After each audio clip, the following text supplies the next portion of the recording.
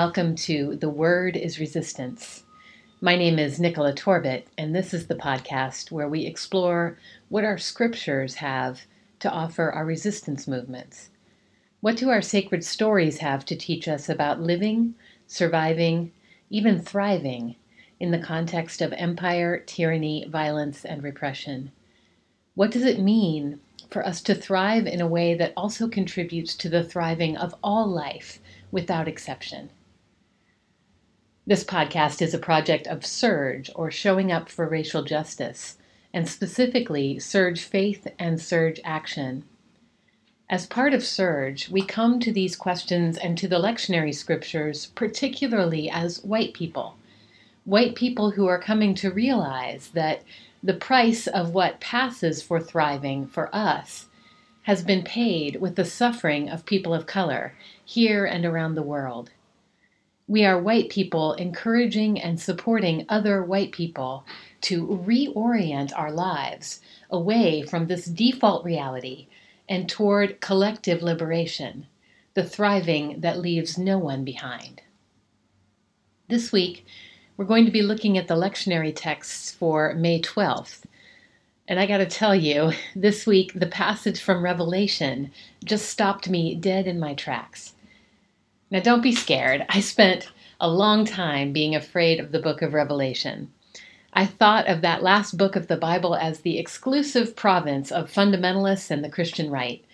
And under that framework, I, as a queer person, was destined to be one of the left behind. I wanted nothing to do with this text that had been used as a threat against me and my people. It took not just meeting, but actually living in intentional community with a biblical scholar who specialized in Revelation for me to get over that fear and resentment enough to actually read the thing. And read it I did, several times. Turns out it's a really fascinating text. And one reading in particular was especially, revelatory for me. It was January 2017, and a bunch of us radical Jesus followers and a handful of the merely Jesus curious decided to study Revelation in the context of the newly inaugurated era of Donald Trump, asking ourselves and each other what, if anything, this ancient document had to offer us in this new and daunting communal moment. We were led in that effort by my friend and generally badass anti-racist teacher, writer, and preacher, Shonda Jha, and she kicked off the study by having us turn off the lights and read the first chapters aloud by candlelight, the way the earliest Christians would have read it, in underground cells, meeting in secret, knowing the empire perceived them as a threat, and whispering these words to each other as life-giving secrets. For that little bit of time, I felt so intimately connected with people living under duress throughout time. I was reminded that we are not alone, and that no matter how debased a culture becomes, no matter how distorted its values become, there is always a remnant, a network of small groups huddling together, conspiring to love in the midst of tyranny. Love. But how do we love?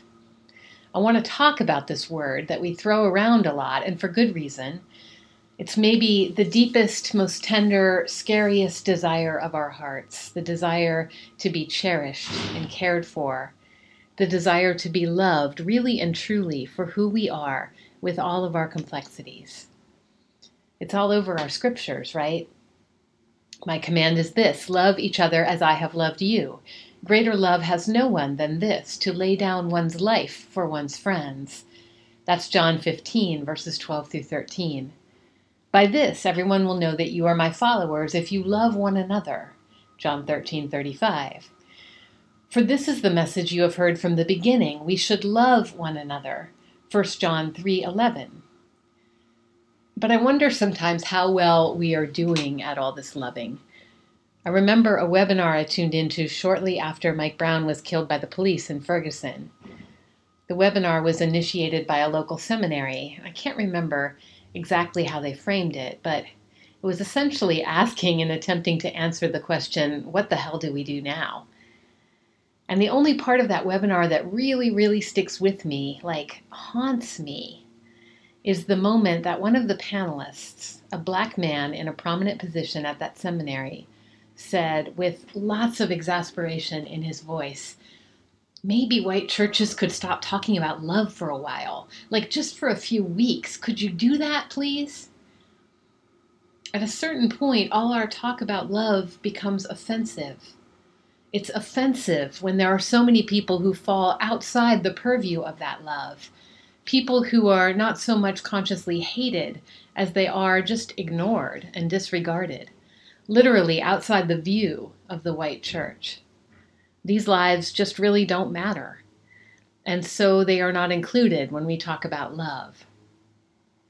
I'm thinking about that this week because the passage from Revelation that appears in this week's lectionary is so much about the gaze, about where people are looking. When I was learning to drive, I remember the instructor telling me to be careful where I focused my eyes. "Where you look, there goes the car," he warned. "If you get focused on something to the side of the road, you're going to run the car off the road." So this week, I'm thinking about where we look. Where we look, there our love goes. It's making me wonder, what and whom are we willing to see, really see? From what or whom do we look away? What or whom can we not bear to look at? And why? And what does that do to our love? What does it mean about who receives care and who doesn't? And what does all of this have to do with our salvation, our collective liberation, if you will, our ability to thrive in a way that leaves no one behind? These are the questions I bring to the Revelation text this week, and I'm really excited to explore them with you because I think this text calls us to shift our gaze in a way that will dramatically reorient our lives. I'll warn you, it's daunting. I'm not at all sure that I'm up to the task, but I think everything rides on the effort. So let's jump in. We'll be focusing on Revelation 7, verses 9 through 17. Courage, sisters, don't get weary. Courage, brothers, don't get weary. Courage, people, don't get weary. I'm going to read the passage from Revelation 7, 9 through 17. And I want to ask you to notice where the people in this text are looking. Try to visualize the scene as you hear it. "After this I looked, and there was a great multitude that no one could count, from every nation, from all tribes and peoples and languages, standing before the throne and before the Lamb, robed in white, with palm branches in their hands. They cried in a loud voice, saying, 'Salvation belongs to our God, who is seated on the throne, and to the Lamb.' And all the angels stood around the throne and around the elders and the 4 living creatures, and they fell on their faces before the throne and worshipped God, singing, 'Amen, blessing and glory and wisdom and thanksgiving and honor and power and might be to our God forever and ever. Amen.' Then one of the elders addressed me, saying, 'Who are these, robed in white, and where have they come from?' I said to him, 'Sir, you are the one who knows.' Then he said to me, 'These are they who have come out of the great ordeal. They have washed their robes and made them white in the blood of the Lamb. For this reason they are before the throne of God and worship him day and night within his temple, and the one who is seated on the throne will shelter them. They will hunger no more and thirst no more. The sun will not strike them, nor any scorching heat. For the Lamb at the center of the throne will be their shepherd, and he will guide them to springs of the water of life, and God will wipe away every tear from their eyes." What did you see? I saw a crowd of every kind of people, a vast, uncountable multitude, whose attention and love and loyalty are all pointed in one direction, toward the very center where we find a throne. Now, I don't want us to get hung up on that image of the throne, which maybe doesn't have such positive connotations for us these days, but just think of it as a symbol for what we value, the thing that we decide is of ultimate worth, valuable and worthy of our attention and devotion, our love. What is on the throne? Well, God, of course, but it's a little weirder than that, because we're told, not as explicitly here, but it is clear if we've read the earlier chapters of Revelation, that standing in the center of the throne, which we are to understand as God's throne, is a lamb. And not just any lamb, but one looking as if it has been slain. There's a slaughtered lamb at the center of the throne, or at least one that looks as if it has been slaughtered. I say that because it's not dead. It's very much alive and even charged with power. And the text tells us that it will be the shepherd that takes care of all of these who have gathered here. Now, of course, this lamb is a symbol for Jesus, the sacrificial Lamb of God. And I'm going to talk a little bit about the theology of the sacrificial lamb in a little bit. So if you're uncomfortable with that, hang on. But for now, I just want to linger here with the image of a lamb looking as if it had been slain. I want to linger here precisely because I don't want to. I don't want to look at it. This image seems gory, gruesome. Everything in me wants to look away. But I can't love something I'm unwilling to see. We can't love something we are unwilling to see, really see exactly as it is. And this lamb is slain. It bears scars. It's even what we might call deformed by them. As I linger here with the body of the slain lamb, who is nevertheless not only alive but triumphant, seated on a throne, I notice how much I want to look away. And I find myself thinking about the ugly laws. Do you know about the ugly laws? I didn't know about them until I watched this really important webinar with Andrea Ritchie, hosted by Surge Faith, on the history of policing. And as part of that webinar, Andrea Ritchie talks about a whole series of local ordinances passed between the mid-1800s and now, and designed to protect people from having to see what we might deem ugly. Laws that, for example, deemed it illegal for, quote, any person who is diseased, maimed, mutilated, or deformed in any way so as to be an unsightly or disgusting object to expose himself or herself to the public view, end quote.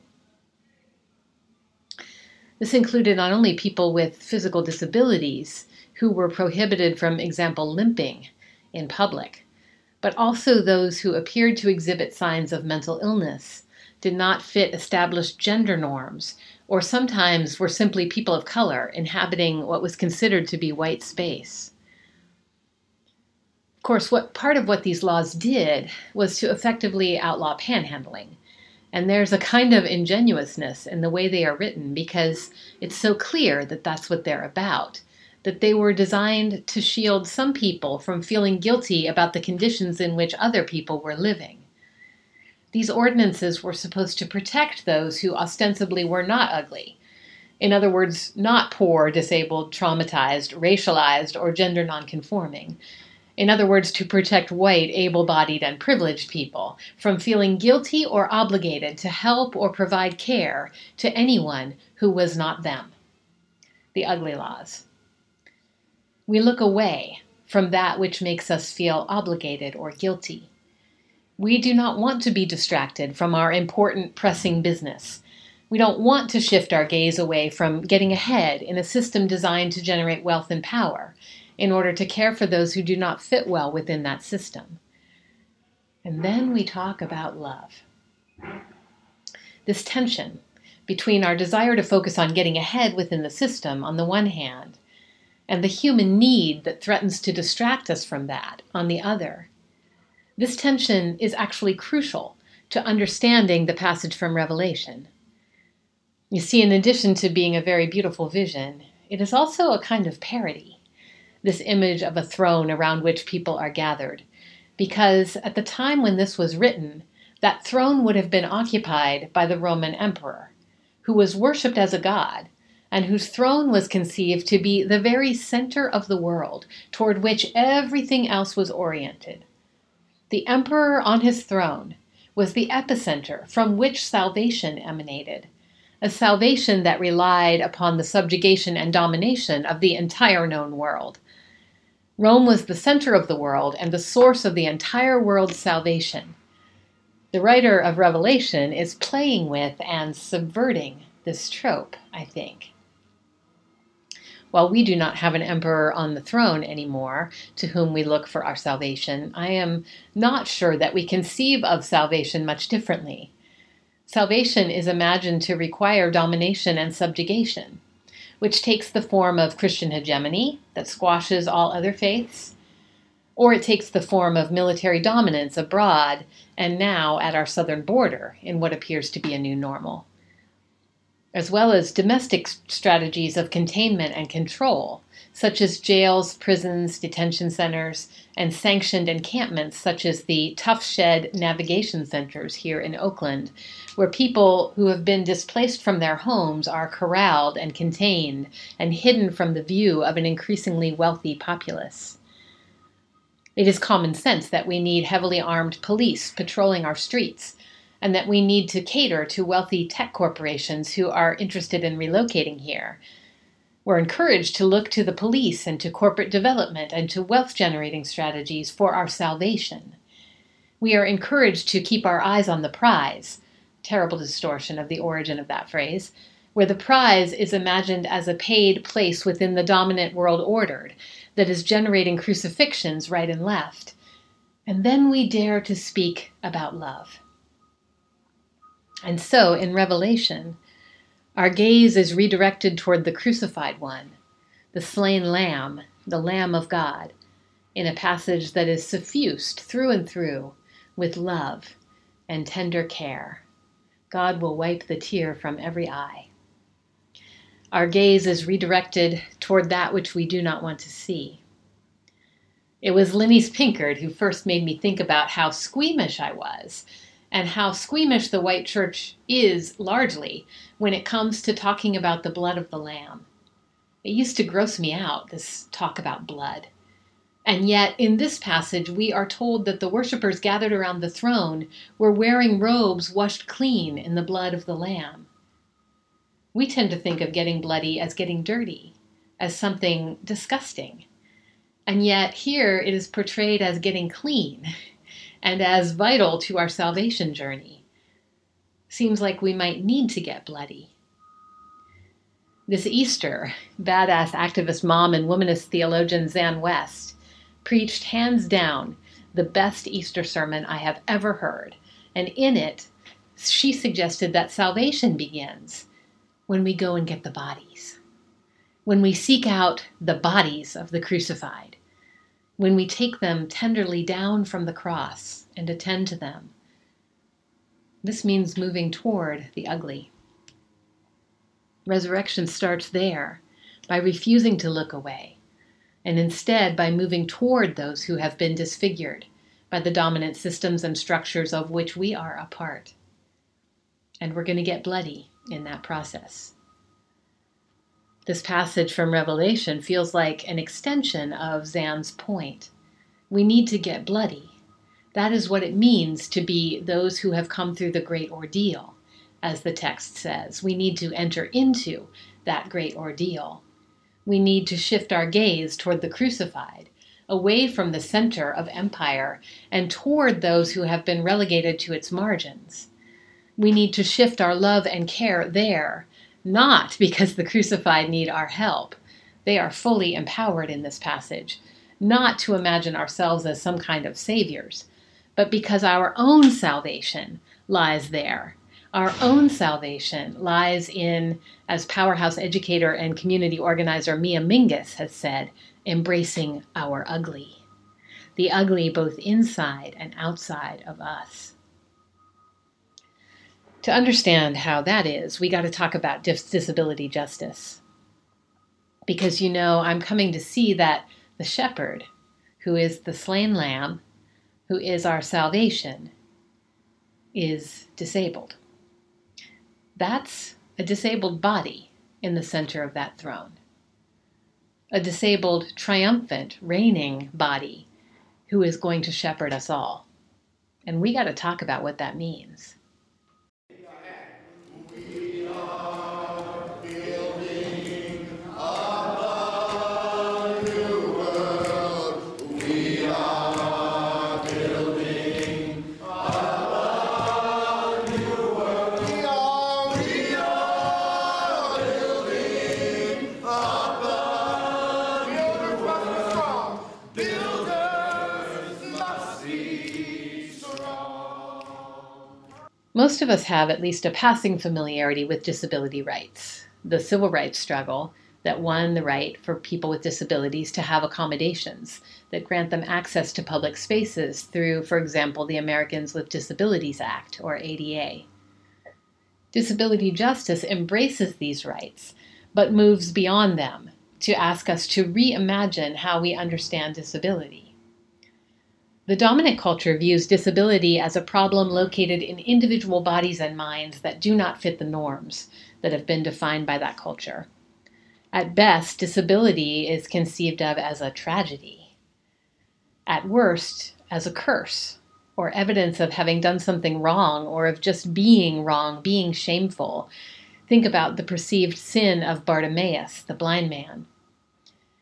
Disability justice turns all of that on its head by locating the problem not in the people with unusual bodies or minds, but in the society that values and accommodates some bodies and minds, but not others. Disabled cultural worker Leah Lakshmi Piepzna Samasarina says that the prefix dis in disability means not faulty, but dissidence. That disabled people have dissident bodies that challenge the stale and limited structures of our society. Bodies or minds that don't easily lend themselves to the kinds of labor necessary under capitalism, for example. I can't help but think about how Jesus was a dissident in his time and place, how he challenged social structures just by who he was.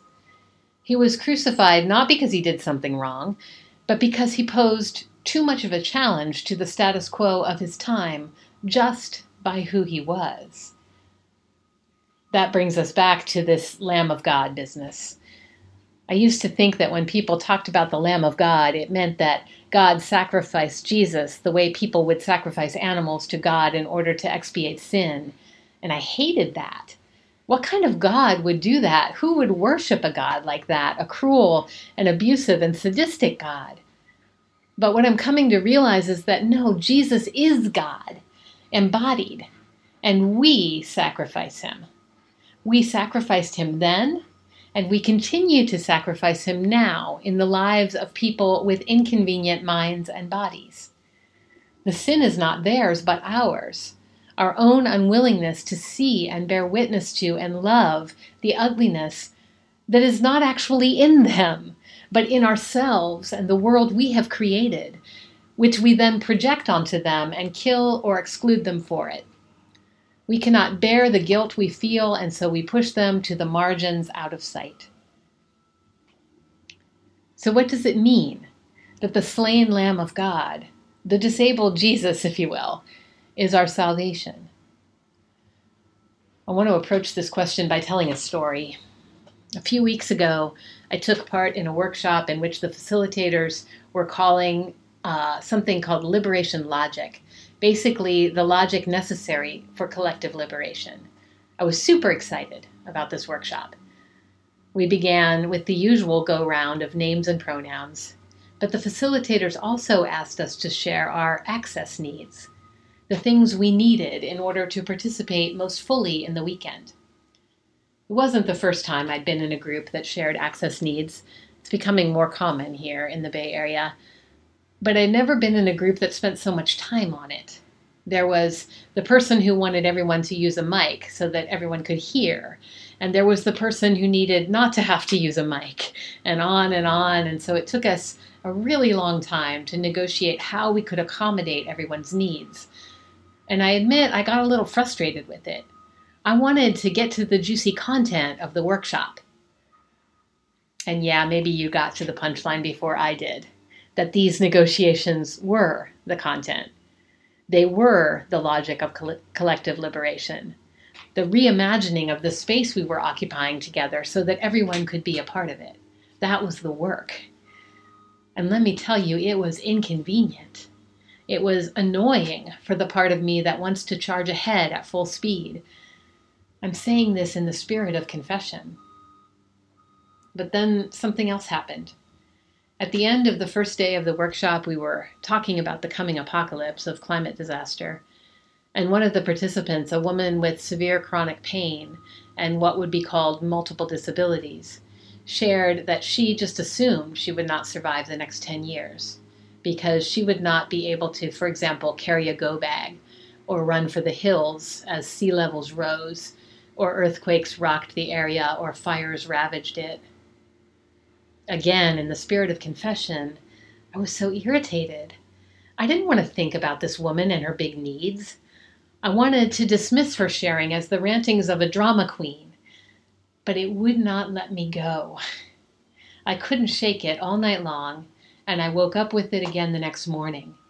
Something inside me knew that my efforts to dismiss her were the opposite of love. They were a turning away. I've been sitting with this ever since. And then recently I was catching up on episodes from one of my favorite podcasts, How to Survive the End of the World, with Adrienne Marie Brown and Autumn Brown. And I listened to one in which they interview Leah Lakshmi Piepzna Samarasasena, the writer and disability justice advocate I mentioned earlier. Now, if you know about that podcast, you know that it is focused on the skills we need to survive apocalypse. And so there was this whole part about what people with disabilities, and especially people of color with disabilities, already know about how to survive. Because really they have already survived multiple apocalypses. Leah shared a story about disabled community during Hurricane Sandy, when most of the New York area lost power for days. And she talked about how friends would carry a huge battery down multiple flights of stairs every 6 hours and lug it to the fire station to be charged so that their friend who required a ventilator would not die. She shared a story of being at a conference with a group of other disabled and sick people where the food was too far away for them to access it. So one of them took someone else's wheelchair and walked it to where the food was and loaded it up with everyone's meals and brought it back. These stories of collective survival in community, with all its messiness and complications. Truth is, people with disabilities are relegated to the margins not because they're ugly. That's just a category we made up to mitigate our own guilt, but because including them would mean totally reimagining how we live. The pace, the expectations of productivity, the kinds of things that count as productive contributions, all of it would have to change. As Mia Mingus has said, we would stop talking about how to make space for everyone at the table that is already set, and we would reinvent something way better than a table. That is the work of love. Mia Mingus, along with two others, Alice Wong and Sandy Ho, have created a project that they are calling Access is Love, to highlight the way that people with disabilities know how to love and care for one another in practical, life-saving ways. Wondrous love. We, those of us who are temporarily able-bodied, we need this wondrous love, these stories. We need to learn from people with disabilities how we can help each other survive what is coming. And it starts with looking, seeing. Where we look, there our love goes. Who are you looking to? Whose leadership are you following? As we change the leadership we follow, the people we look to, as we start following people of color, transgender and gender nonconforming people, people with disabilities, I can sense that the whole way we see the world is going to change. How we love and whom we love, these will change too.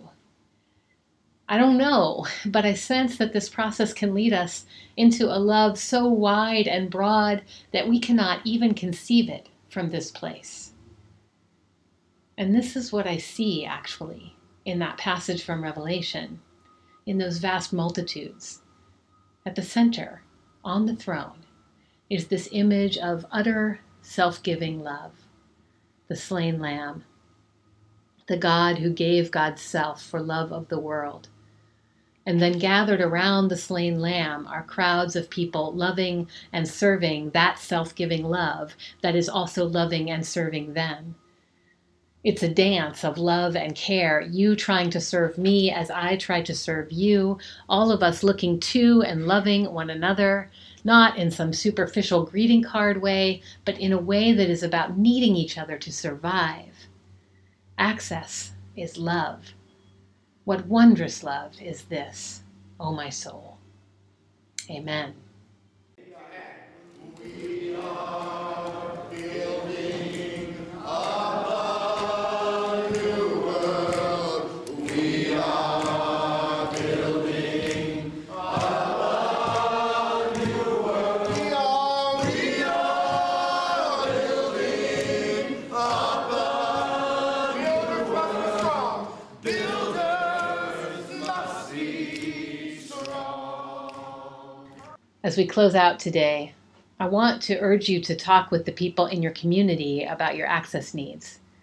What will you need in order to survive the natural disasters that are no doubt coming as climate change escalates? How will you help each other survive? Please share the stuff you're thinking about with us. It will help us learn too. And if you haven't already, please contribute to the Black Mama's Bailout that is culminating this Sunday on Mother's Day.